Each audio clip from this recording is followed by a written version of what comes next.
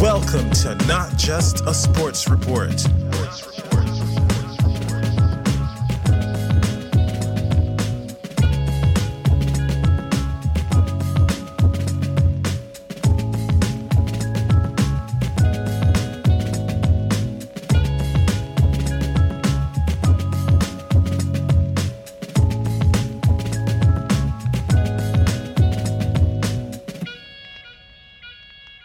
Good afternoon and welcome to Not Just a Sports Report.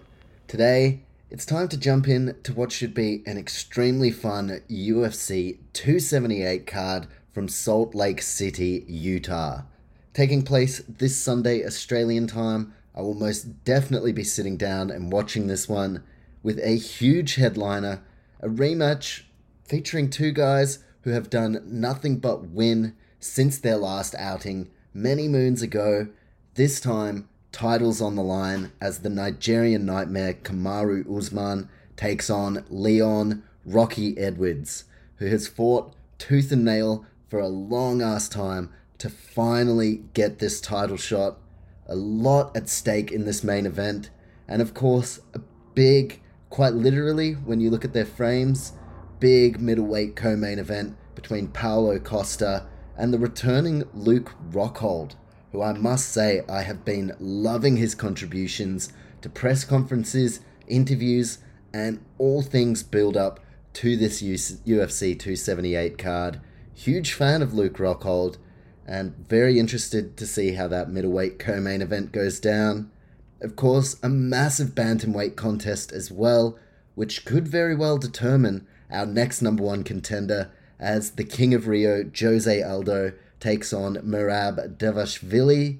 We've got the Aussie Tyson Pedro on the main card as well. But look, before I jump into the main card, I'm going to start with the prelims, go through, preview, and predict each of the prelim contests. Now, we've got the early prelims and then just the normal preliminary card. What I'm going to do, it's going to be a rapid picks for the early prelims, so I'll just go through, give my picks and a little bit as to why, and then from the actual preliminary card portion, I'll be doing the full preview and prediction, going through every single fight on this card, and I must say, pay-per-views have been my strongest point.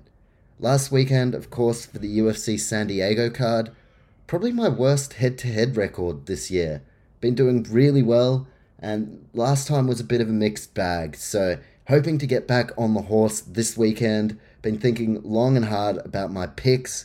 And with that being said, well, let's get to the picks. UFC 278 preview and predictions.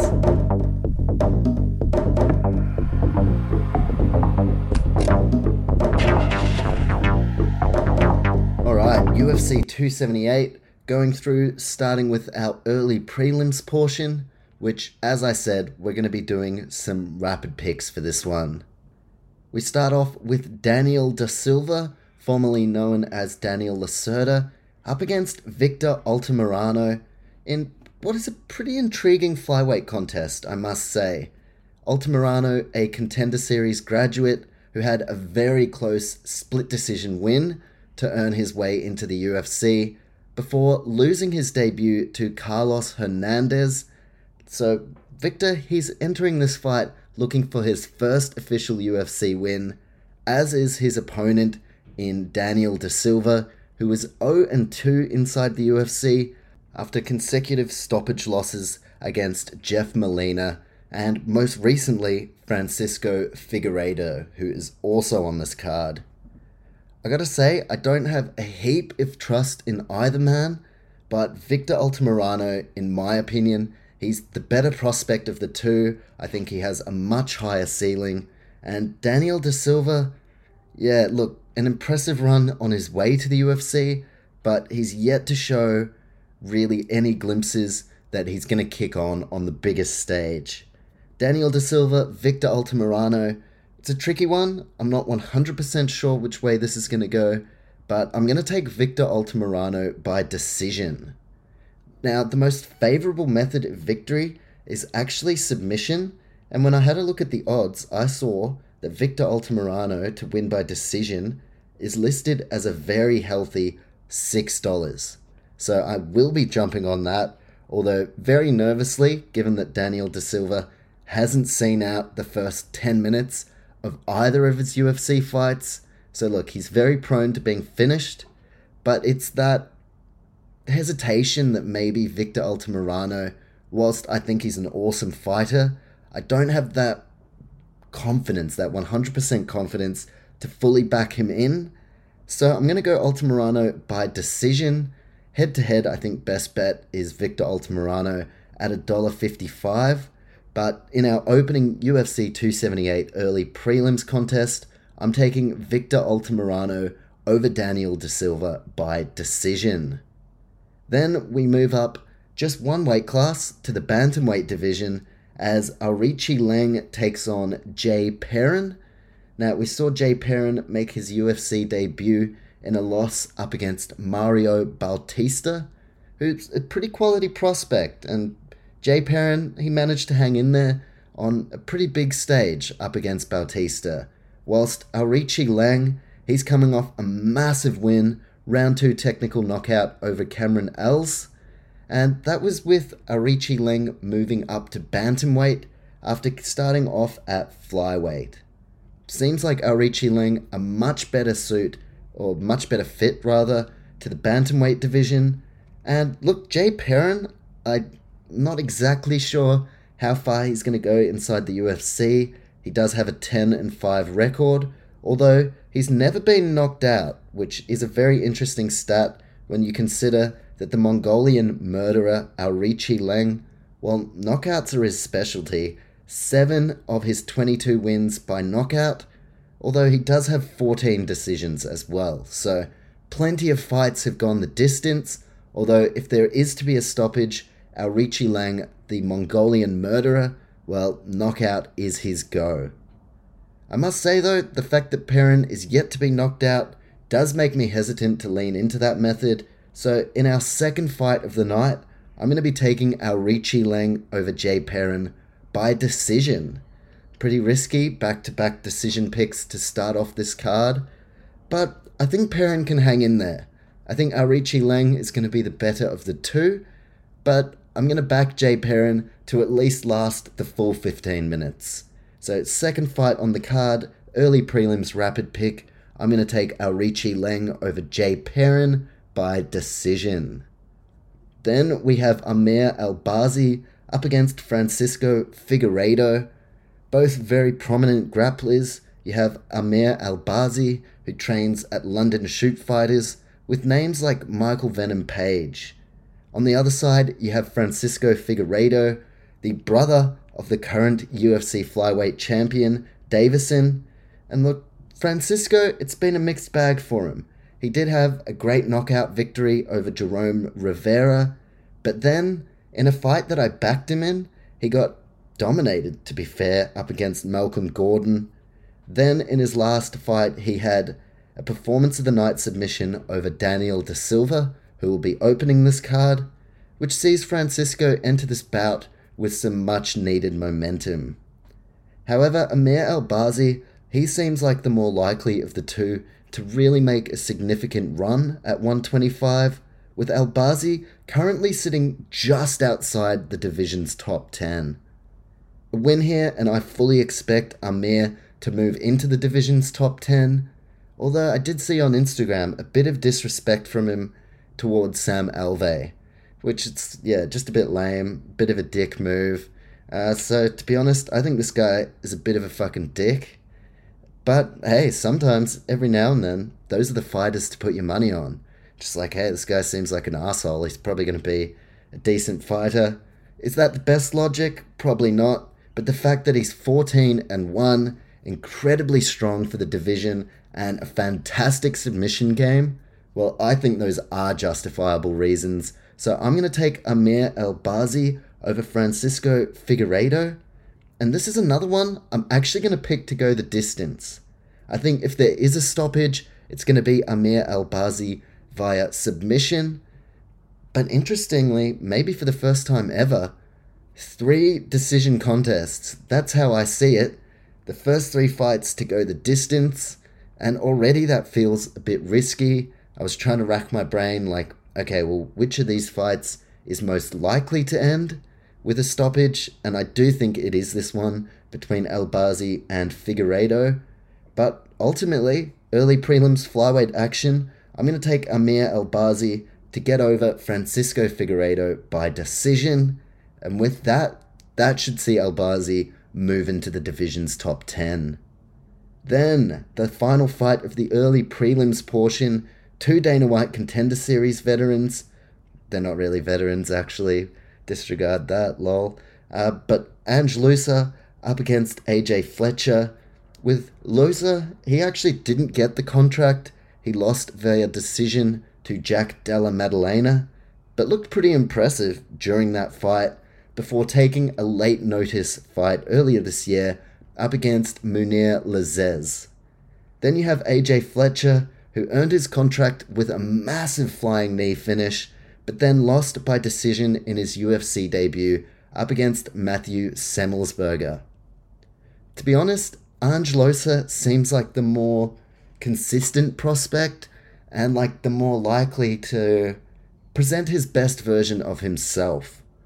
But AJ Fletcher, from what I've seen, I do like his versatility. He seems to have an answer for every position that he finds himself in.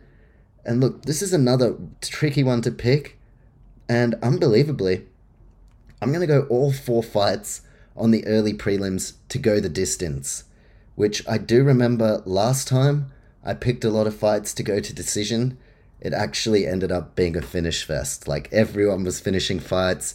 So I feel very wary about going for these fights to all go the distance on the early prelims. I feel like I'm going to end up with some egg on my face. Not literally, hopefully. But I'm actually going to take AJ Fletcher in the welterweight division over Ange Loosa by decision. Considering Ange has never been finished in his career, I think Fletcher, look, as I said, he seems versatile. He seems like he has an answer for everything. And so I'm going to hope that over the course of the 15 minutes, AJ Fletcher can have the better of those little moments that count so much. So I'm going to go for all 4 fights on the early prelims to go the full 15 minutes, taking AJ Fletcher over Ange Loosa by decision. And I definitely think betting-wise, I'm going to be sticking to head-to-head and other things like that. Because, yeah, I'm not going to be specifically betting on decisions because I've been burned before. But all 4 fights on the early prelims, they are my picks, all to go to decision. Victor Altamirano in the opener, Aoriqi Lang, Amir Albazi, and then AJ Fletcher. Now, though, it's time for the proper preview and predictions. So let's launch in to the preliminary card.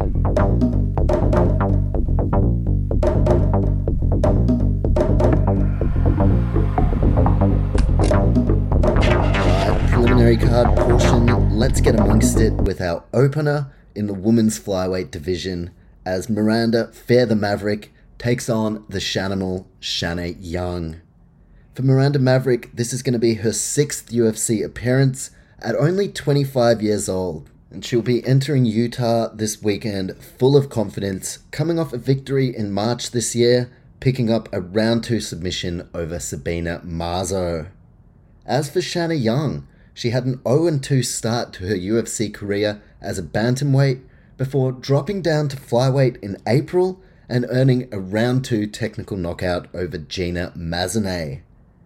These two women actually met back in 2019, although it was classed as an exhibition match, so it's not officially on either woman's record.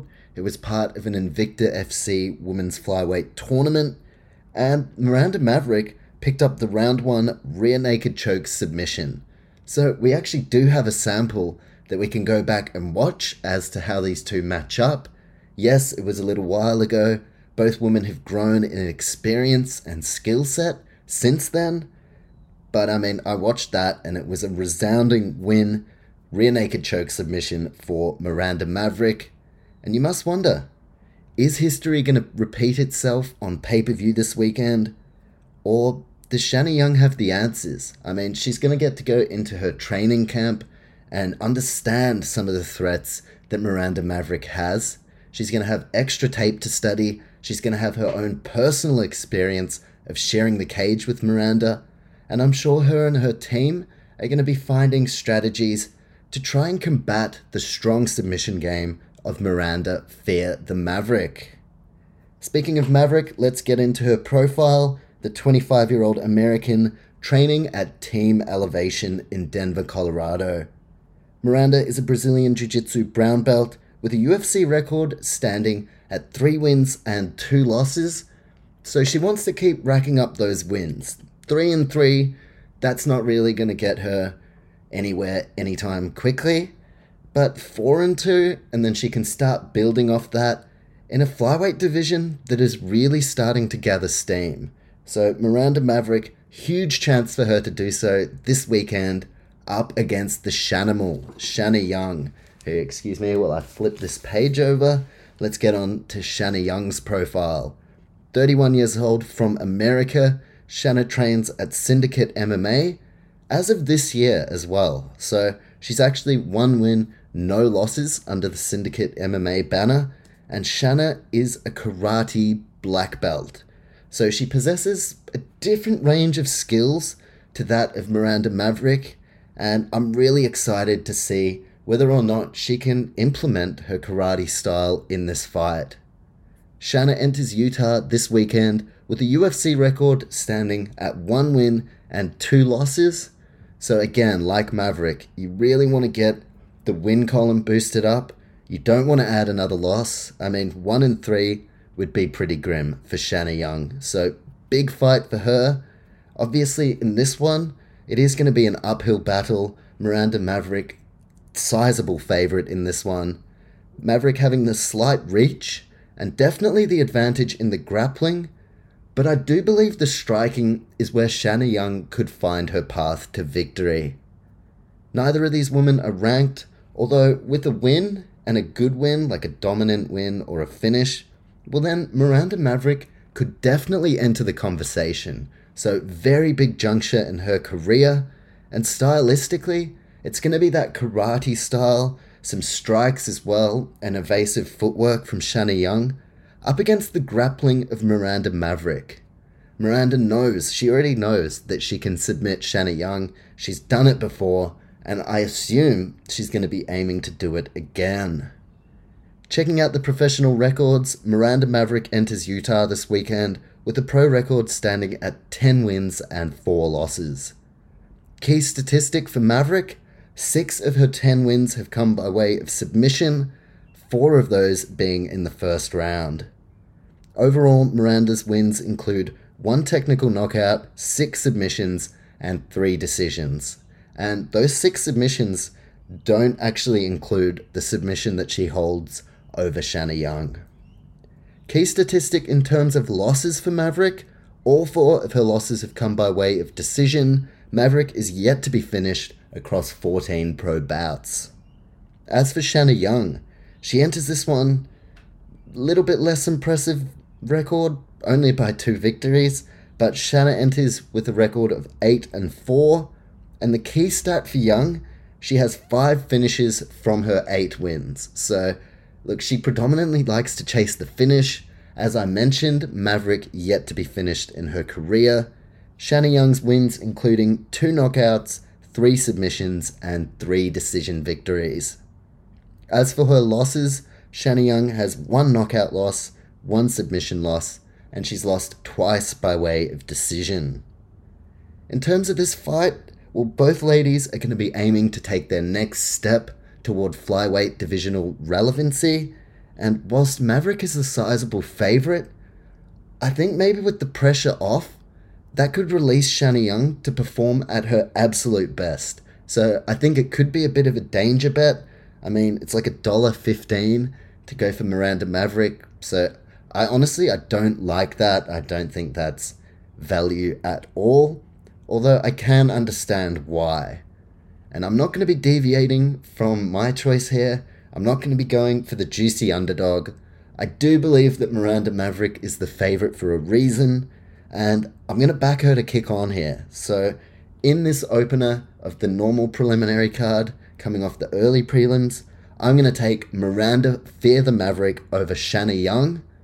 And you know what? I've gone 4 decisions already. Let's throw a stoppage in there. Let's get amongst some stoppages. I'm going to take Miranda Maverick by submission. She's done it before. Can she do it again? I'm not 100% sure, but I'm going to lean into it. I think the only way to find value in these odds is to try and pick the exact method, because head-to-head, shite in terms of value. Absolute shite town. So I'm going to be leaning into a certain method, that being submission, and I believe that's the intent Miranda Maverick is going to enter this fight with. Taking Miranda Maverick over Shanna Young by submission. Now let's get amongst our next contest.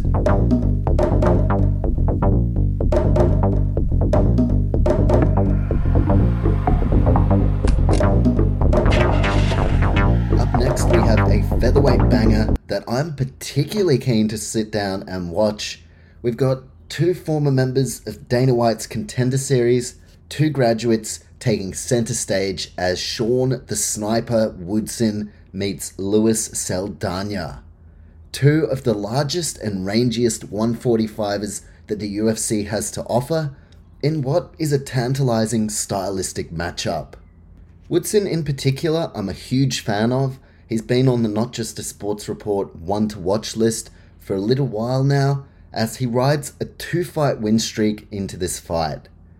The first of those 2 wins was a split decision up against Yusuf Zalal, and then Woodson had a hugely impressive outing last time out, picking up the round 1 technical knockout over Colin Anglin. As for Luis Saldana, he entered the UFC as a renowned fight finisher, but since entering UFC, all 3 of his fights have gone the distance, with the most recent result being a unanimous decision win over Bruno Souza. Fucking hell. Bruno Souza. That was back at UFC Columbus in March. And look, both guys are seemingly on an upward trajectory, so we have to wonder who marches on from this one. We'll start with the profiles, starting with Sean Woodson, known as the St. Louis Sniper. The 30-year-old American trains at Glory MMA and Fitness under James Krause, who is quickly becoming one of the great emerging coaches in the entire world. Woodson is a boxer, although he has made a great effort to expand his skill set, and Sean enters this weekend with a UFC record standing at 3 wins and 1 loss.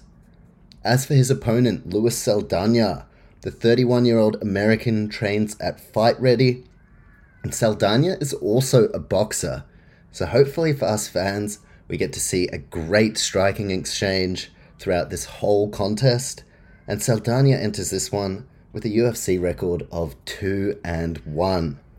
Sounds like a baby's crying. I don't know if you can hear that. I promise that's outside the window and not in my household. Promise. Fucking hell. Anyway, advantages. Significant height and reach in favour of Sean Woodson, which is pretty much the case every time he steps foot in the octagon, given that he's the tallest and rangiest featherweight the UFC has to offer.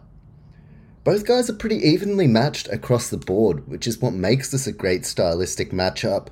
And I must say, 145 is stacked. You have some undefeated prospects in the division, then you have some absolutely unreal fighters like your Ortegas, your Rodriguez's, your Katars, Josh Emmett's, and even outside of the top 15, featherweight is a division that I have been loving as of late, with both of these guys aiming to get in the mix as far as eventually cracking the top 15.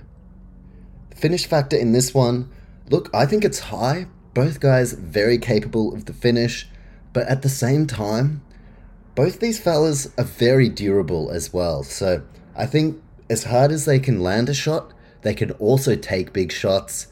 I think finish factor's high, but also with durability, I will not be surprised if this one goes the distance.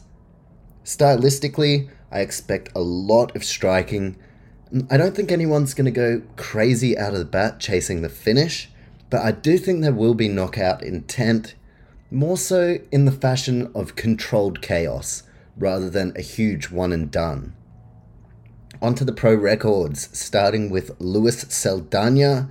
his record standing at 16 wins and 7 losses. Key statistic for Saldana, 14 stoppages from 16 pro wins. So as I mentioned, Saldana entered the UFC as this real big prospect, known for wrapping up the fight early, 14 stoppages from his 16 wins, including 7 first-round stoppages. Those wins include 9 knockouts, 5 submissions, and 2 decision wins. Now, looking at the losses for Saldana, 4 of his 7 losses have come by way of decision. He's been knocked out once, twice submitted, but 4 of 7 losses by decision for Saldana. So, as I mentioned, very durable, as well as being someone who can definitely finish the fight inside the distance. As for his opponent, on the Not Just a Sports Report one to watch list, Sean the Sniper Woodson enters this one with a professional record standing at 9 wins and 1 loss. The only loss of his career came up against Julian Erosa, who actually took the matchup on very short notice. So a highly impressive win for Erosa. That was a round 3 submission loss for Woodson. As for the victories in Woodson's career, 5 of 9 wins by way of decision, overall 3 knockouts, 1 submission, and 5 decisions. So Woodson very well versed in edging out a decision contest, but I do think he's going to, I think under James Krause, they're going to be patient. He's not going to be coming out looking for the big finish. But I think Sean Woodson, I think he's going to add a stoppage. I've gone plenty of decisions already in this preview and predictions. And look, I have a vested interest in Woodson. I've been umming and ahhing, this one on paper seems like it's going to go to decision. But I'm going to back Woodson in here. He's on the one to watch list, and I'm going to go all in. So I'm taking Sean Woodson, and I'm taking Woodson by knockout, which Saldana, only 1 loss in his entire career by way of knockout. But I like Woodson. I don't think it's going to be a first round, but I think over time, Woodson can kind of just slowly break down his opponent, and then potentially a body shot or a high knee could just absolutely rock Saldana. And I think with James Krause in his corner, Woodson is going to be perfectly placed to capitalize on any vulnerability. So I'm going to take Sean Woodson, huge fan of his, and I'm also going to be featuring him over on the Not Just a Sports Report Instagram. If you want to head over to Insta and check it out, I'll be listing a couple of highlight fighters heading into this weekend who I'm a huge fan of. Last time I did highlight fighters as well. I believe I listed 4, all 4 won, and all 4 won by stoppage. So look, I have a pretty perfect and flawless record for highlight fighters. As far as my English speaking, not such a flawless record. I'm probably 1-9 and 1 no contest or some shit on that front. But my highlight fighters, well, that is full on Spidey senses tingling mode. Seems like I've got a good one in the highlight fighters, so I'm going to be doing it again, hoping to keep that perfect record. And you can check out my highlight fighters over on our Instagram at Not Just a Sports Report. But for this featherweight clash, that is my prediction. One of my very few on this card, at least in terms of prospects and not already established stars, but one of the few that I'm going to be branding with the highlight fighters tag. So I'm going all in. I believe Sean Woodson, definitely one to watch, taking Sean Woodson over Luis Saldana by knockout.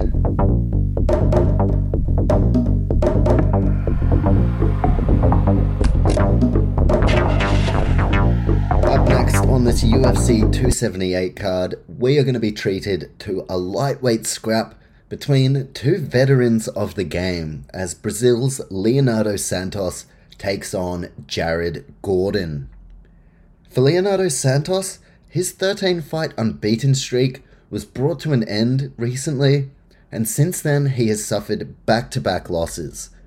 The first of those coming in March last year, a round 3 knockout up against Grant Dawson, before dropping a second consecutive fight in December a round 2 submission loss up against the Carpenter, Clay Guida. Santos, he has kind of a style where he's really strong early, but definitely has the tendency to fade as the fight progresses, at least in recent years, given that he's a lot older now. He's taken a lot of damage in terms of how many fights he's had over the years. Opposing him is going to be Jared Gordon, whose 3-fight run was ended back in April this year, a round 3 submission loss up against Grant Dawson. For both fighters, this is a must-win affair. Funnily enough, they pretty much have identical records. They find themselves in a similar position in terms of the lightweight division, and there's only room for one of these guys to move forward. Checking out the profiles, we'll start with Jared Flash Gordon, the 33-year-old American training at Killcliff FC, formerly known as Sanford MMA. Changed their name after an energy drink. Tell you what, if there's any energy drinks, CBD companies who want to sponsor me, this could be the Not Just a Killcliff report. I don't know, fucking send some cash my way. Anyway, Jared Gordon, his style, he's got a pretty varied style. Really quality boxer, as well as being a wrestler and a Brazilian Jiu-Jitsu brown belt under John Danaher. Jared Gordon entering this fight with a UFC record standing at 6 wins and 4 losses. Onto the profile of his opponent, Leonardo Santos, who is a 42-year-old Brazilian who trains at Nova União. I 100% pronounced that wrong. I have several Brazilians I could have asked how to say that, and instead I just rolled with whatever the fuck I just said. So that's not how to say his gym. You can go to Wikipedia, Sherdog, plenty of places you can find the gym. Pronounce it for yourself. Sorry, I'll try to be better next time. Now, Santos, he is a highly credentialed Brazilian Jiu-Jitsu black belt, 4th degree as well. So there's the belt discrepancy. You'd have to assume, judging that he's a black belt, Gordon a brown belt, you'd have to say Santos the better grappler, with Leonardo entering this weekend with a UFC record, standing at 7 wins, 2 losses, as well as having 1 draw.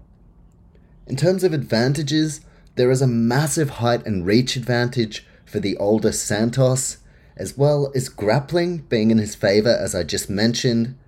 Striking, I'll give that to Gordon, although doesn't have a ton of power, isn't overly known for being like this awesome striker, but I will give him the edge in that department.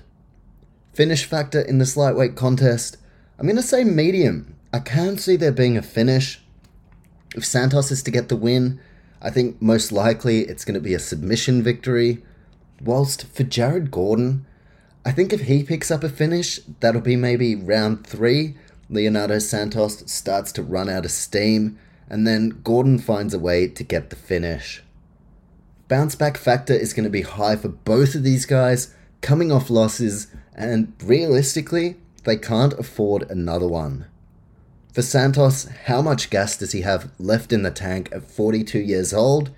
Well, we're going to have to wait and see this weekend, because maybe he has plenty left, maybe this is the end of the road. An interesting thing to look out for this weekend, and stylistically, it's going to be a battle for grappling ascendancy. So if Santos is on point, I do expect him to be able to edge out his rival. Santos enters this weekend with a pro record standing at 18 wins, 5 losses and 1 draw, with the key statistic being that 50% of Leonardo's wins have come by way of submission. Overall, on his resume, Leonardo sports 3 knockouts, 9 submissions, 5 decisions, and a win by disqualification as well. I didn't quite check how that went down. Maybe it was like WWE style, where someone came in with a chair or something. I'm not sure how that DQ happened, but it's there, it's on his record. As for the 5 losses on Leonardo's record, 2 knockouts, 1 submission loss, and 2 decisions. Then you look at Jared Gordon's pro record. As I mentioned, they've pretty much got identical records. Santos's is 18-5-1. Jared Gordon enters this one with a record of 18-5. So the only thing separating them in terms of their records is the one draw. For Gordon, most of his wins have been by edging out a 15-minute decision, 10 of 18 victories for Jared by decision, with overall 6 knockouts, 2 submissions, and 10 decision victories on his resume. In terms of losses for Gordon, 4 of his 5 losses have come by way of knockout, as well as 1 submission loss in his last outing. So I guess the key statistic in terms of losses for Jared Gordon is that all 5 of his losses have been ended inside the distance. If you're going to go for Leonardo Santos, definitely consider that statistic. In my opinion though, this is a head scratcher. I really don't know which way I'm leaning toward, but I have to make a prediction. So I'm going with Jared Gordon by decision. He's the younger fighter. I've been burnt in recent times by Leonardo Santos as well. So look, I think this one could be very close. This is definitely one where I can see myself getting burnt, so I will not be putting the house on it. But in the end, gotta make a prediction for this 155 fight. I'm going Jared Gordon, taking Flash Gordon over Santos by decision. So there we go, another decision. I'm feeling very wary about the amount of fights I've picked to go the distance. Makes me a little bit nervous, but we'll have to wait and see how everything plays out. Taking Jared Gordon by decision as we now move on to our featured prelim.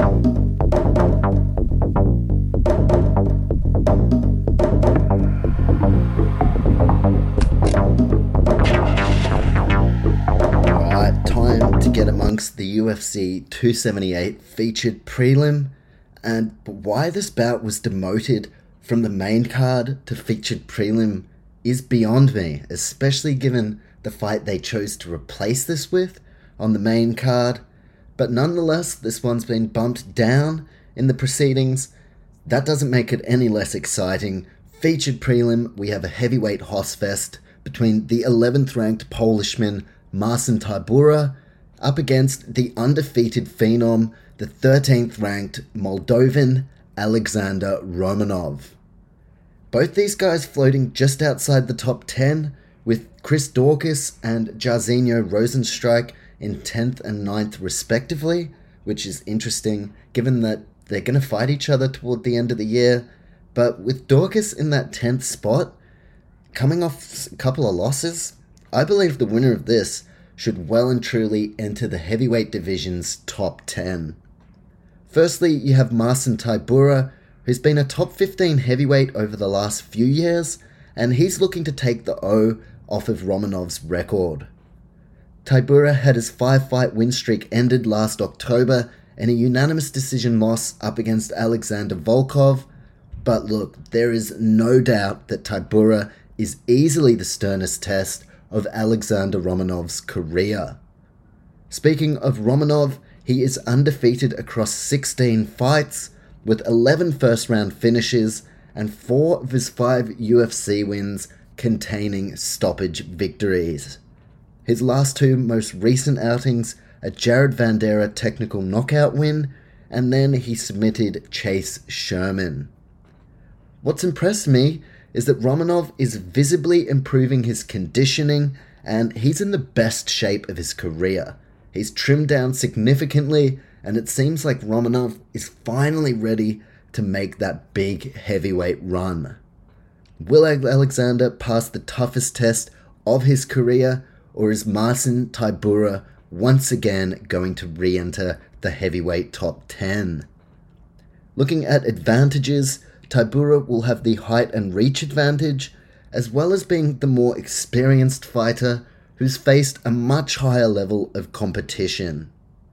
However, I do believe that Alexander Romanov has superiority in the grappling, although Tybura has 82% takedown defense. So Tybura, no slouch when it comes to that area, and stylistically, I'm very excited for this one. I don't know why they moved this one down the card. I mean, they put a women's bantamweight fight that has pretty much no bearing on the division, and they've put this on the prelims? This is like a fight to enter the heavyweight division's top 10. There are huge implications for the rankings here, and I just don't understand why this one's been bumped down. As far as the finish factor, in any heavyweight fight, you've got to say the finish factor is high, although decision definitely not out of the question. Marcin Tybura especially has shown that he can go the distance, and for Romanov, look, he's picked up finishes in pretty much every contest he's partaken in, but he hasn't faced someone yet the caliber of Marcin Tybura. Stylistically, I'm expecting Romanov to look to take the fight to the mat at every opportunity he gets, whilst Tybura, I believe he's going to be looking to use his experience to keep this one standing and show his superiority on the feet. I do think at some stage, though, Romanov is going to find a way to get Tybura to the mat, but we'll have to see what happens then, because Tybura has shown that he is very well versed in those situations once he does find himself on the mat. Checking out professional records, Alexander Romanov enters this one with an unblemished record of 16 wins and 0 losses, and the key stat for the Moldovan is that he holds stoppages in 15 of his 16 career wins. 11 of those 15 finishes coming in the first round as well, which is why Romanov now finds himself knocking on the door of the heavyweight top 10. The only decision victory in Romanov's career was a technical decision, and that was because of a groin strike that saw Romanov unable to continue. So, outside of that, 15 stoppages in 16 wins, 11 of those in the first round. Romanov, he is one of my highlight fighters this weekend. The 31-year-old Moldovan is nicknamed King Kong, and checking his winning resume, he has 6 knockouts, 9 submissions, as well as that 1 technical decision. Romanov trains at Lion Club, and he is a freestyle wrestler with a UFC record standing at a perfect 5 wins and no losses. On to his opponent in Marcin Tybura, the 36-year-old from Poland representing Ankos MMA. Tybura is a Brazilian Jiu-Jitsu black belt with a UFC record standing at 9 wins and 6 losses.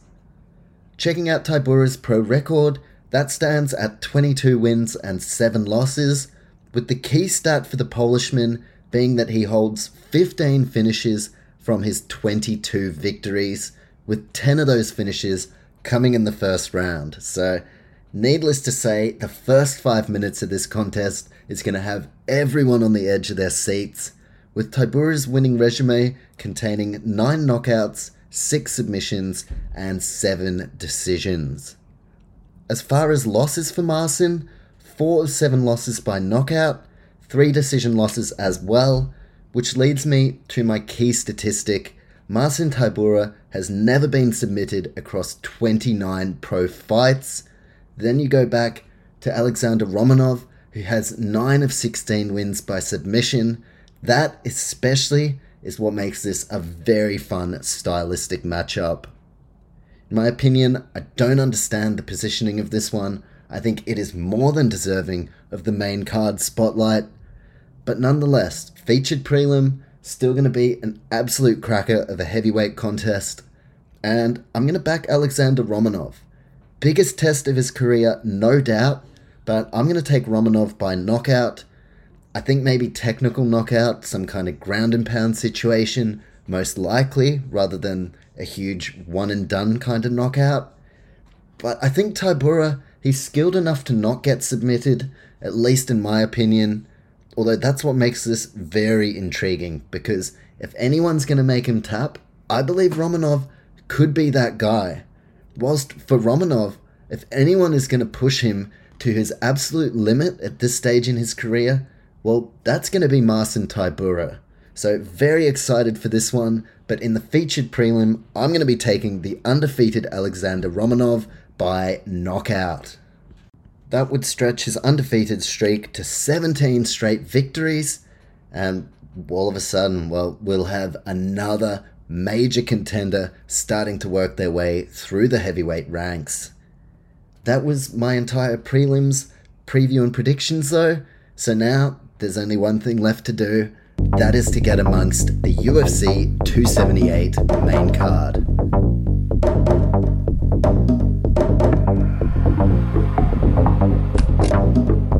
Alright, it is time to sink our teeth into the UFC 278 main card. Of course, headlined by a massive welterweight showdown. Kamaru, the Nigerian Nightmare, Usman, defending his belt against Leon Rocky Edwards. Massive middleweight co-main event as well. A few contests to really get excited about, but let's start with the opener, which I am very excited about, in the light heavyweight division, as Western Sydney's Tyson Pedro meets Harry Hunsucker. Now, I actually read an article, I believe it was Fox Sports Australia, about Tyson Pedro, his relationship with his father, who seems like a very hard taskmaster. A little bit of a story about how accidentally Pedro's father stabbed him in the chest, and a few other stories where, look, on the surface, it's like, bloody hell, my dad's never stabbed me in the chest. But funnily enough, it seems like Pedro's father plays such a huge role. In fact, himself, Pedro's father, let me just double check this, I believe his name is John Pedro. He was instrumental in the Australian mixed martial arts scene. So, look, Tyson, he comes from a high ilk in terms of his family. Just double checking, yes, so John Pedro. And look, they talked about different stories. The stabbing was definitely the one that caught my eye. But then they also talked about how John Pedro was the one to help Tyson out of a real funk where he may never have returned to the octagon. So look, after reading that, I really got hyped. I was already super keen to see Pedro fight this weekend. And now, getting a bit of extra backstory about him and his father, I mean, it's a great read. If you haven't checked it out, just Google John Pedro and Tyson Pedro as well, and that should come up. I would highly recommend giving it a read, because very interesting insight into the Australian fighter this weekend. Now, Tyson is a former top 15 star who returned to action in April this year, taking part in his first fight since December 2018. Pedro's return to the UFC was a successful one. He got the round 1 knockout over Ike Villanueva, and we saw in that one, Villanueva, he just couldn't take the leg kicks. It only took a couple, and then he was in serious trouble. Tyson managing to wrap it up within the first round. Tyson, he returns to action here, and he is well and truly back to make a significant run at 205 pounds. Opposing him this weekend is going to be Harry Hunsucker, who, look, it's not been the best run for him. 3 round 1 knockout losses under the UFC banner, 2 of those officially being on his UFC record, whilst one was a Dana White Contender Series loss to Jared Vanderaa. He's also been knocked out by Tyson Pedro's brother-in-law, Tai Tuivasa, who got it done in under a minute, and Hunsucker was knocked out with a massive head kick up against the cage by Brisbane's Justin Tafa. For Hunsucker, he now moves down to light heavyweight in what is his first ever pro fight at 205. And one of his strengths as a heavyweight was his speed. His power as well, but he had a lot of speed for a heavyweight, and I'm wondering whether this weight cut is going to increase his power and speed, or whether it's going to take away from it. What we do know though, is that this time around, Hunsucker is planning to not be outmuscled and not be outmatched up against yet another Australian fighter. Who picks up the win? Well, let's dive a little deeper and find out. We'll start with the profile of Tyson Pedro, nicknamed Kangaroo Paws, and the 30-year-old is an Australian Samoan representing Lions High Performance Centre. Pedro is a jiu-jitsu black belt, not just a Brazilian jiu-jitsu black belt, also a Japanese jiu-jitsu black belt, and he has a varied range of skills in the grappling department. Pedro enters this fight with a UFC record of 4 wins and 3 losses. On to Harry Hunsucker, nicknamed the Hurricane, and the 33-year-old American trains at elite martial arts and fitness, and he is also a jiu-jitsu practitioner. So whilst this one should have some fireworks on the feet, both guys very well versed when it comes to the grappling exchanges, with Hunsucker entering this fight with a UFC record standing at 0 wins, 2 losses. In terms of advantages, I'm wondering whether Hunsucker in this weight cut, whether the power is going to still be there, because if it is, that is a massive advantage, bringing some heavyweight power down to 205. But if the weight cut has the opposite effect, then Hunsucker could definitely find himself in some trouble, given that Tyson Pedro, in my opinion, is the superior grappler out of these two men, and Tyson also boasts a height and reach advantage. In my opinion, level of competition goes to Tyson Pedro as well. He only had less than a handful of fights before he was thrown into the UFC, up against the best the world has to offer, and I think that strong level of competition is going to hold Tyson Pedro in good stead. Tyson no doubt has ambitions of once again cracking the division's top 15, and whilst a win over Hunsucker I don't think is going to be enough to do it, it is definitely a step in the right direction, with both men not in overly impressive form. In their last 5, both of these men are 2 wins and 3 losses, and they badly need to just right the ship, especially in Hunsucker's case. His form as of late has been nothing to write home about, respectfully, but for Pedro, we can see the promise, we can see the hype and the excitement, and now it seems like after a real bad run of injuries, Tyson Pedro is finally ready to make his run. Finish factor in this one, it's at its peak. I will fucking eat my hat. I'm not even wearing a hat, but I'll eat one. I'll eat your hat. I don't give a shit. If this one goes the distance, I'll eat your hat. If you see me out on the street, give me a hat, I'll fucking eat it. First 5 minutes, I think this could be finished in. Both of these guys barely have ever. Hunsucker's never got out of the first round, win or lose, and Tyson Pedro, he's only been out of the first round when he has lost. So, explosive contest in the works, no doubt. Finish factor at an absolute premium in this one. Checking out the pro records now, and look, this is where the explosive stuff most definitely comes into play.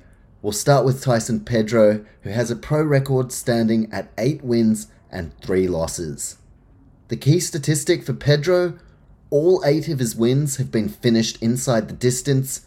All 8 wins, first round finishes. That is most definitely a key stat. With Pedro's 3 losses being split evenly, he's lost once by knockout, once by submission, and once by decision. As for Harry Hunsucker, his professional record a little less glistening. All of his 12 fights have been at heavyweight. 7-5 is his record heading into this one. Key stat for Hunsucker, all 7 of his wins have been finished inside the distance. All 7 of those wins, first round finishes. Mix of knockouts and submissions as well. This is why this is the main card opener. If you want a fight that is going to set the tone, well, this seems to be the perfect one, and it may only take a couple of minutes. So very exciting. And for Hunsucker, another key statistic, all 5 of his losses have been by knockout. All 5 of those knockout losses in the first round. So Hunsucker has never been out of the first round. Stylistically, you just know both of these guys are going to be displaying finish intent from the word go. And I think for Pedro, he's shown that leg kicks can be very effective. That's something that Hunsucker has struggled with. I mean, look at the Tai Tuivasa fight. It didn't take too many leg kicks for Hunsucker to start wobbling and for Tuivasa to pick up the finish. Then, of course, you have Pedro's superior grappling, which is an area that I fully expect him to utilize. That's if this fight goes beyond the 2-minute mark. In my opinion, this fight is not going to go out of round 1. I'm backing the Aussie in this one. I'm going to take Tyson Pedro by knockout over Harry Hunsucker. And as part of the Not Just a Sports Report parlay, I'm just going to do a bet in the multi. of Tyson Pedro to get the round 1 finish. Whether that be submission, knockout, I think Pedro gets it done in round 1. And my official prediction for this UFC 278 main card opener, I'm taking Tyson Pedro by knockout.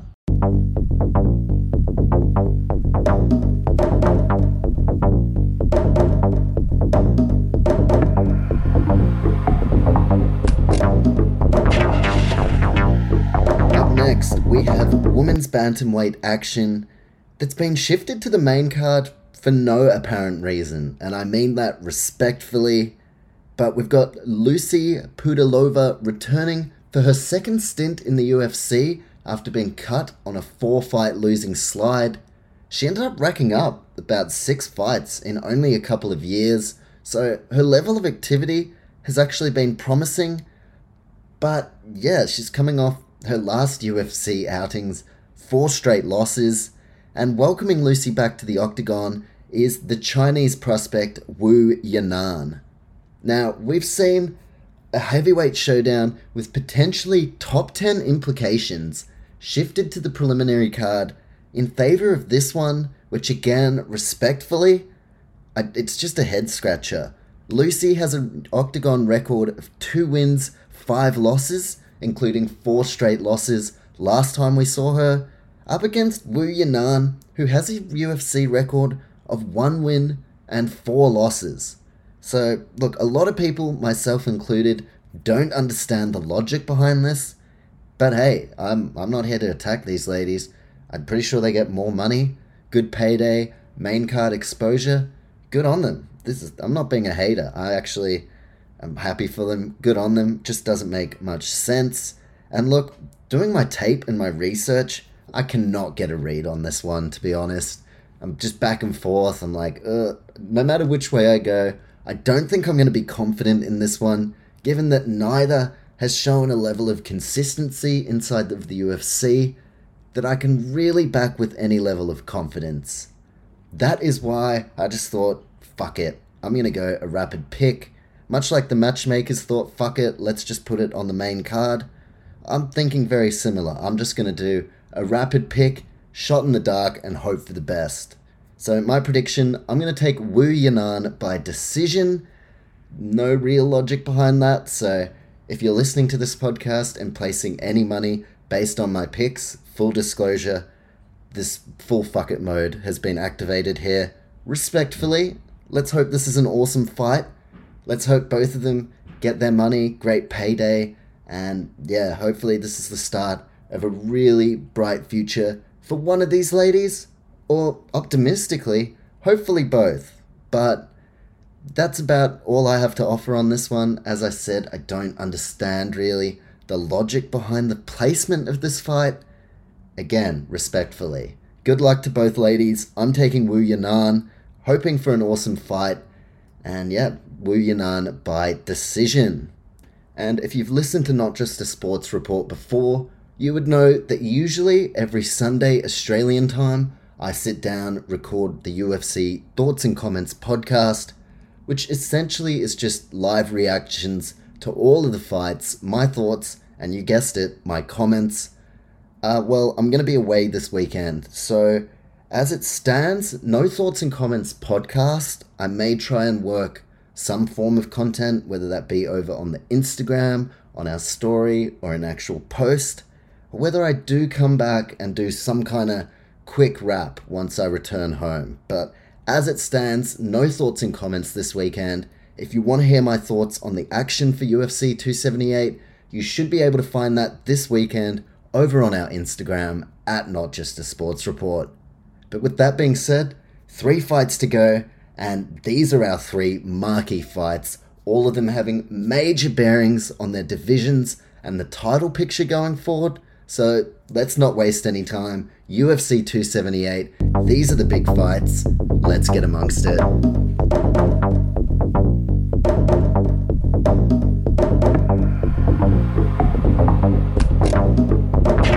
to the first of our 3 major fights on this card. We have a bantamweight showdown with serious title implications, as the King of Rio, the 3rd ranked Jose Aldo, a walk-up Hall of Famer when all is said and done. Well, Aldo, he faces a scenario, in my opinion, where if he wins here, he is next in line for a title shot, as he takes on the 6th-ranked Georgian with ties to the champion, that being Merab Dvalishvili. For Jose Aldo, his evolution into a bantamweight contender has been a hell of a lot of fun to watch, as he's reinvented himself in the 135-pound weight class. 3 straight decision wins have brought Jose back to the forefront of title contention, with victories over Marlon Moraes, Pedro Munoz, and Rob Font, leading him to this massive showdown. His opponent, Merab Dvalishvili, rides a 7-fight win streak into this contest, with his most recent victory coming against Marlon Moraes in a fight where Merab had to overcome some adversity early, and then he managed to pick up the round 2 technical knockout over Moraes. And look, it's no secret, for Merab, his biggest weapon are his takedowns, with Merab averaging over 7 takedowns per 15 minutes. So per 3 rounds, 7 takedowns. Merab, you'd have to say, if he's not the best, well, he is certainly in the conversation for the greatest takedown artist inside the UFC. Opposing him though, well, that is Jose Aldo, who has a massive sample size to have a look at, and he has 91% takedown defense. That makes this a stylistic matchup that is quite honestly mouth-watering. I'll start on the profile? English going down skis, my bad. Jose Aldo's profile, 35 years old, from Brazil, training at Nova União. Had that one earlier, fucking little bit better there. Not much better though, my bad. Now, Aldo is a Brazilian Jiu-Jitsu black belt, as well as being, what did I tell you? English seriously deteriorating. As well as being one of the all-time great strikers we have ever seen. Aldo enters this fight with a UFC record standing at 13-6, and let me just rattle off only a couple of the accomplishments that Aldo has managed. He is a former 2-time UFC featherweight champion, in the conversation for greatest featherweight of all time. He is a former WEC featherweight champion, the youngest ever as well, a 4-time UFC Fight of the Night winner, 2-time Performance of the Night winner, and Aldo did not lose between 2006 and all the way up to the end of 2015 in that famed, iconic Conor McGregor fight. That was a streak of 18 consecutive wins for Aldo, and that's just scratching the surface of some of the amazing accomplishments this man has racked up. His opponent, Merab Dvalishvili, nicknamed the Machine, is a 31-year-old Georgian training at Serra-Longo Fight Team. Merab is a Sambo fighter with a UFC record of 7-2, and he is a former Ring of Combat Bantamweight champion, as well as a 1-time Performance of the Night winner and a 1-time Fight of the Night winner. Look, as far as the advantages in this one, if this takes place on the feet, I've got to favour Aldo, but if the action largely takes place on the mat, well, all of a sudden the pendulum swings in favour of Merab. In terms of height and reach, Aldo has the advantage there. Just flipping over my page, don't mind me.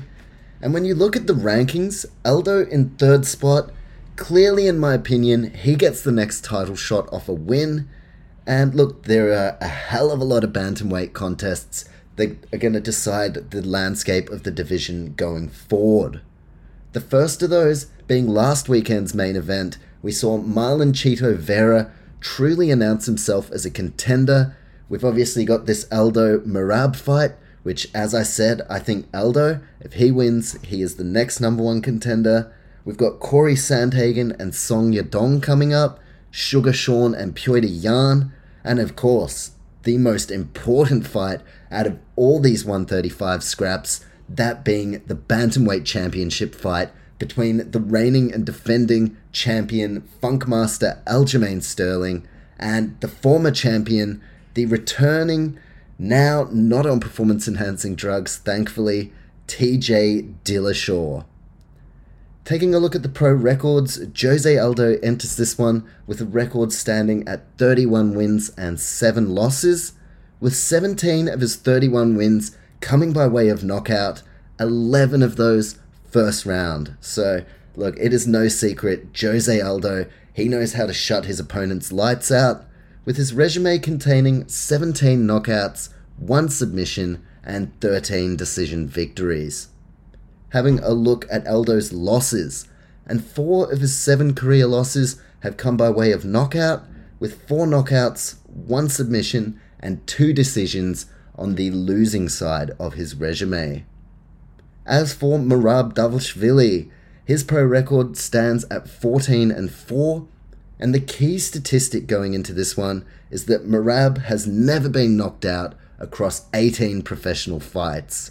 So when you compare that to 17 of 31 wins by knockout, 11 first round for Aldo, and then you look at Merab, who's never been knocked out, well, that's just another layer to what is a beautiful matchmaking affair. In terms of losses, Merab has been submitted once and lost 3 times by decision. Speaking of decision, well, that is largely how Merab wins his fights.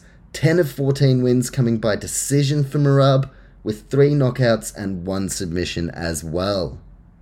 Stylistically, I think it's pretty clear. If this one stays on the feet, I've got to give it to Aldo. We saw Merab in his last fight. He got rocked a couple of times on the feet by Moraes, and he managed to turn that around, but he faces an even tougher prospect this time around in the form of Jose Aldo. I do think, though, that Merab, look, if he can get his opponent to the ground, he is very strong. He has shown that he has the takedown game to rival anyone inside the UFC, and I think if he can get it down there, he can grind out a massive win. In fact, the biggest win of his career. In my opinion, there is everything to fight for in this one. I'm going Merab. I'm going Merab Dvalishvili. Really unsure about this one because Jose Aldo, I mean, it's never wise to bet against Jose Aldo, but I think Dvalishvili, he has the keys, he has the answers to potentially shut down the King of Rio. So in this massive bantamweight showdown, I'm going to take Merab Dvalishvili over Jose Aldo, and I'm taking this one to go the distance. I believe we're going to see this one extend throughout the full 15 minutes, and in the end, I'm going to take Merab Dvalishvili by decision. That one a bit shaky, not too sure. I mean, even the odds makers aren't too sure if you look at the betting market and just how closely these two are matched up. Taking Merab by decision though, as we now move in to our 2 main events of the evening.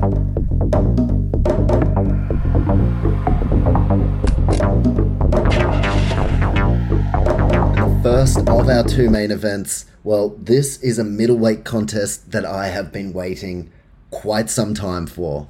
Ever since it was first announced, I have really had my curiosity piqued by this one, as our co-main event sees former title challenger and 6th ranked middleweight Paulo Costa take on the former champion, returning for the first time in 3 years, Luke Rockhold. For Paulo Costa, he had a glistening start to his career, going 13-0, an unbeaten prospect that saw him work his way all the way to a huge middleweight title fight. But since that 13-0 start, Costa is coming off back-to-back losses to Israel Adesanya, where he was comprehensively dominated in the title fight, and then a decision loss in a main event up against Marvin Vettori, in a situation where Paulo Costa, he missed weight by a lot. And look, this guy has major potential, but I'm going to say, honestly, I think this dude is dumb as dog shit. He's, look, not the brightest fella. That's basically the best way I could put it. Luckily, though, for Paulo Costa, this is not UFC 278, the academic awards. This is a cage fight. And I think in that regard, well, there's a very bright future ahead if this guy can just get his head screwed on right, which honestly, that seems like the toughest part. Then you have Luke Rockhold fighting for the first time in 3 years, and in the lead up to this one, Rockhold has been spitting nothing but truth bombs, not afraid to call out Dana White on fighter pay, which honestly I'm so glad to see. It's him flying that flag. You've obviously got someone like Ngannou flying that flag. That is the biggest dog shit area of the UFC in my opinion. No matter what Dana White says, I don't think they pay these guys fairly, considering what they have to put their bodies through, and also how much money they're actually making the company. There is so much intrigue surrounding this contest. The finish factor is high, the bounce back factor is high, and of course, you have Costa looking to break back into the division's top 5, up against the now unranked Luke Rockhold, who's looking to not just crack back in to the top 15, but to ultimately announce himself once again as a middleweight title contender. Having a squiz at the profiles, starting with Luke Rockhold, and the 37-year-old American trains at the American Kickboxing Academy, as well as spending some time at RVCA. Rockhold is a Brazilian Jiu-Jitsu black belt, and he enters this fight with a UFC record that stands at 6-4, but of course, let's not forget that in all 10 of those fights, Rockhold has been fighting the best of the best. Luke is a former UFC middleweight champion. He is a former and the last ever Strikeforce middleweight champion, as well as being a 3-time Performance of the Night winner and a 1-time Fight of the Night winner. His opponent, Paulo Costa, nicknamed the Eraser, well that is at least the English translation. He is a 31-year-old Brazilian training at Fight Ready with a UFC record that stands at 5-2. Of course, a 5-0 start, now coming off his first losing streak ever, back-to-back losses leading into this one. Costa is a Brazilian Jiu-Jitsu black belt, a former Jungle Fight middleweight champion, 2-time Performance of the Night winner, as well as being a Fight of the Night winner for one of the most epic middleweight clashes we have seen, Costa versus Yoel Romero, Battle of the Secret Juice, or in Romero's case, not so secret juice, pretty blatant juicing. Stylistically, the biggest test here is going to be Luke Rockhold's chin. No doubt about that. That has been his kryptonite. And then you look at Paulo Costa, and that's his biggest strength, his ability to just knock his opponents out cold. When you look at Costa's pro record, 11 of 13 wins by knockout. This dude is an absolute stud. And look, fighters are lucky to get out of the first round against this guy. 11 of 13 wins by knockout, as well as 1 submission and 1 decision for Costa. And his 2 losses on his record feature 1 knockout at the hands of Israel Adesanya and a decision loss last time out against the Italian stallion Marvin Vettori. Don't know if he calls himself that, but I'll just call him that. Why the fuck not? Then you have Luke Rockhold. As I mentioned, his kryptonite is his chin. All 5 of his career losses coming by way of knockout, including knockout losses in 3 of his last 4 appearances. 5 losses on his record by knockout, with his record standing at 16-5. But the more impressive stat, 14 of 16 wins by stoppage for Rockhold, with 6 knockouts, 8 submissions, and 2 decisions. In my opinion, I think that's the best chance he has, is to try and submit Paulo Costa, because if he tries and trades with Paulo on the feet, I think it's going to be a very unfortunate end. What I do know though is that I cannot wait to sit down and watch this co-main event, and I'm really interested. I feel like Paulo Costa is about to present the best version of himself, and that it's a gamble to say, because this bloke is so inconsistent. You think you're going to get one thing, and then you don't. And look, he is very funny on Twitter and things like that, but I gotta be real, I think this dude is a massive jackass. Let's not forget, he assaulted a nurse earlier this year. Like, not cool. I know some people have found a way to turn that into a meme. That's not a meme. Like, this dude, look, his Twitter is funny. Chad Costa does make me laugh. but he also possesses major fuckhead energy. And look, that's not going to stop me from going on him though. I've been loving what Luke Rockhold has been presenting in the build-up to this fight, and every ounce of my being wants to go Rockhold in this fight, but I gotta be real. I gotta go with what I genuinely think's gonna go down, and I think Paulo Costa, touch wood, is about to present the best version we have ever seen of him. I think he's gonna come out fit, I think he's gonna come out firing, I hope to God he makes weight, and my prediction for this co-main event, I'll be cheering on Rockhold, but I gotta go with Paulo Costa. I'm going with Costa by knockout, all 5 of Rockhold's career losses coming by that method, and I think he's gonna cop a 6th knockout loss. Paulo Costa over Luke Rockhold by knockout in our co-main event, which leaves just one fight left. The biggest fight of the night, title fight, and a fight, to be honest, that has been in the works for years now, at least a couple of years. Leon Edwards, he's had to go the long road to get here for his second meeting with Kamaru Usman. This time though, there are titles at stake as the Nigerian nightmare Kamaru Usman, the pound for pound best fighter inside the UFC at the moment and reigning defending welterweight champion, taking on Leon Rocky Edwards, who has spent so many years and many consecutive victories to get to this point. UFC 278, it is time to get amongst our main event.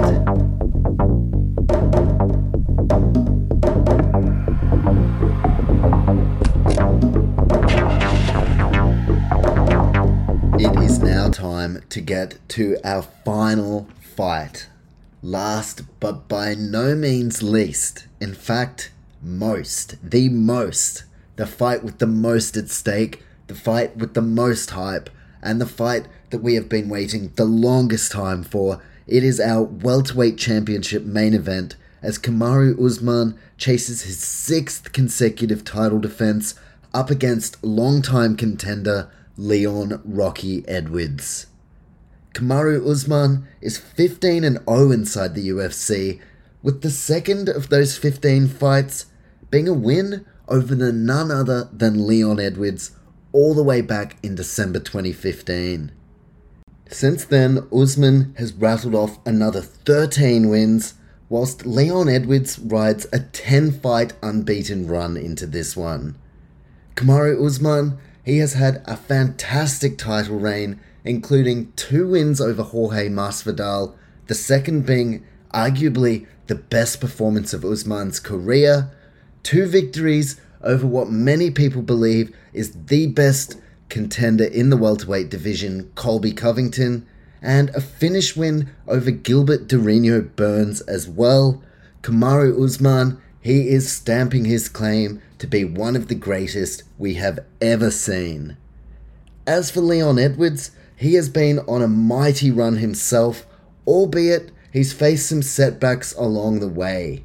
Since losing to Usman, Edwards has had a win over Dominic Waters, Albert Tuminov, Vicente Luque, Brian Barberena, Peter Sobota, Donald Cerrone, Gunnar Nelson, Rafael Dos Anjos.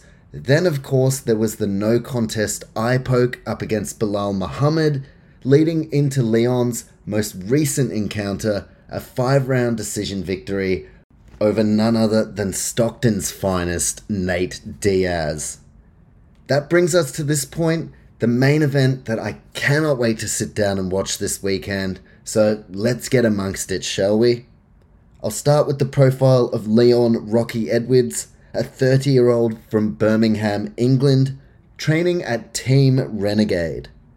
Leon is a striker as well as being a Brazilian Jiu-Jitsu purple belt, and he enters this fight with a very quality UFC record that stands at 11 wins, 2 losses, and 1 no contest. With those 2 losses, well, the first was in his UFC debut up against Claudio Silva, and the second loss, of course, Kamaru Usman, all the way back in 2015, and since that point, all Leon Edwards has done is put his best foot forward to announce himself as a title challenger. checking out Kamaru Usman's profile, and the Nigerian Nightmare is a 35-year-old who trains or has recently returned to doing some training at Sanford MMA, aka Killcliff FC. Usman is a Brazilian Jiu-Jitsu black belt, as well as potentially being the best wrestler inside the UFC. Usman's UFC record standing at a perfect 15-0. In terms of the advantages in this one, striking goes to Leon Edwards, and I also believe that he has the advantage in the speed department, whilst Kamaru Usman, he has a slight reach advantage. I believe power lies with Usman, and wrestling most definitely is in the favour of the champion. With the title on the line, there is so much at stake, and you'd have to suggest, going by what we've seen from both men, that this fight is going to go the distance. But then, when a title's on the line, all bets are off. Leon Edwards, he may not feel like he should be going the 5 rounds. He may feel like the only way he's going to have his hand raised is with a decisive stoppage. So I am so keen for this one. I think Leon Edwards, more so than ever, he's going to be chasing that big finish. Speaking of the big finish, well, I am very close to making my final prediction for this UFC 278 card. But first, let's get into the professional records, shall we? Starting with Kamaru Usman's, which stands at 20-1. The one loss coming back in his second pro bout, all the way back in 2013. Look, unbelievable. 19 straight wins for Kamaru Usman, 9 of 20 wins by knockout, as well as 10 decision victories, and only 1 submission, but I don't think he's going to be overly sweating the submission here. I think he's either going to look to outpoint Leon, or he's going to look to knock him out, which seems to be a route he's taking more often than not as of late. I mean, I just cannot get that Jorge Masvidal knockout out of my mind. And for Leon Edwards, he enters this fight with an overall record that stands at 19 wins, 3 losses, and of course 1 no contest. From his 19 wins, 10 decisions, 6 knockouts, and 3 submissions. And the key statistic here is that Leon Edwards has never been finished across 23 pro fights. That is what makes this such a high caliber main event. Title on the line, you have the best potential challenger in Leon Edwards, who has done far more than earn his spot in this fight here, up against the champion, one of the greatest we have ever seen. 2 decision losses for Leon Edwards, 1 disqualification. The key stat, Leon Edwards has never been finished across his pro career, whilst Usman, he's only ever had 1 slip-up. He got choked out back in 2013, but other than that, I mean, these 2 guys could not be in more fine form heading into what should be our fight of the night. Stylistically, look, Leon Edwards, it seems like his best chance at victory is to win on the feet. But after much study and much research, I really do believe Kamaru Usman, whilst he does fancy himself as a bit of a boxer these days, I think he's going to go back to what won him the fight the first time around. And that was his wrestling, which I definitely think that is the edge here. And I believe stylistically, if Kamaru can impose himself in the wrestling and can really have that control time in what I expect to be a massively close fight, well, I think that could be the reason we're here and still at the end of this one. In my opinion, I'm honestly happy whatever way this goes. If Leon wins, I would be stoked to see him finally have his moment. And if Kamaru wins, well, that just builds his legacy even further and makes the next title fight a very exciting one. So happy to see this go down either way, but I've got to make a prediction for this main event, and I'm going to go with Kamaru Usman by decision. I think he will try to bring out some big shots, maybe he will look for the knockout, but Leon Edwards, he is going to be so hungry for the victory here, and these guys are going to have to fight tooth and nail to have their hands raised. I'm going to go Usman for the same reasons I mentioned. I think He's going to get this one on control time, and I think the point of difference ultimately here is going to be the wrestling.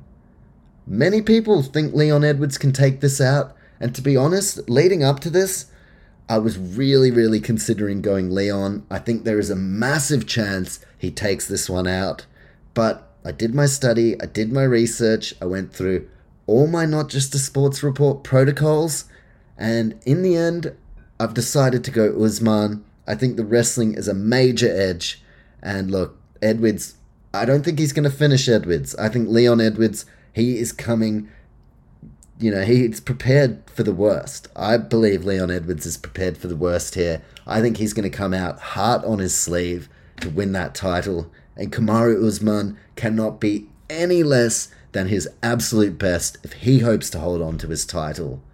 UFC 278 main event, I'm going to take Kamaru, the Nigerian Nightmare, Usman by decision. Maybe even split decision, but that's my take. I think wrestling will be the point of difference here, taking Usman and still welterweight champion Kamaru Usman by decision.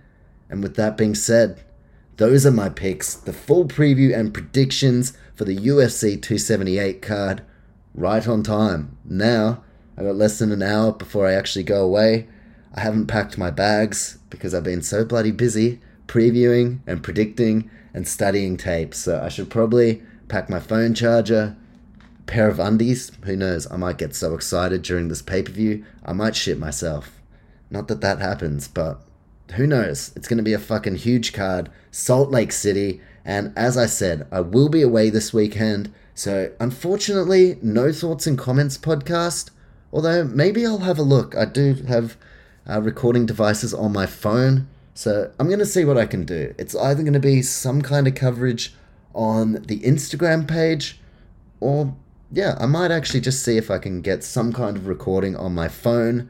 There will be some form of thoughts and comments, but not the usual full podcast breakdown. So with that being said, that has been the UFC 278 preview and predictions. If you enjoyed the podcast, do not forget to follow us over on Instagram at Not Just a Sports Report. And of course, you can follow us on whatever podcast platform you are listening on. You'll be able to see, as soon as more UFC content drops. I'm not quite sure yet whether that will be some form of thoughts and comments, but what I do know is that when I get back, I've got a whole week off, which means I can fully sink my teeth into UFC Paris, which is our next card, full preview and predictions for that, and I will most definitely be home for the full thoughts and comments experience. Lots to look forward to. This pay-per-view is about to kick off one hell of a month of fights, with some even bigger potential fights to close out the year. I'm hearing Stipe, John Jones potentially. We know Yuri and Glover Teixeira, that's on as well. So there are plenty of bangers to look forward to. But first and foremost, let's not look past our massive card this weekend in Utah. This has been UFC 278 preview and predictions. And until next time, thank you for listening, take care, and most importantly, enjoy the fights this weekend.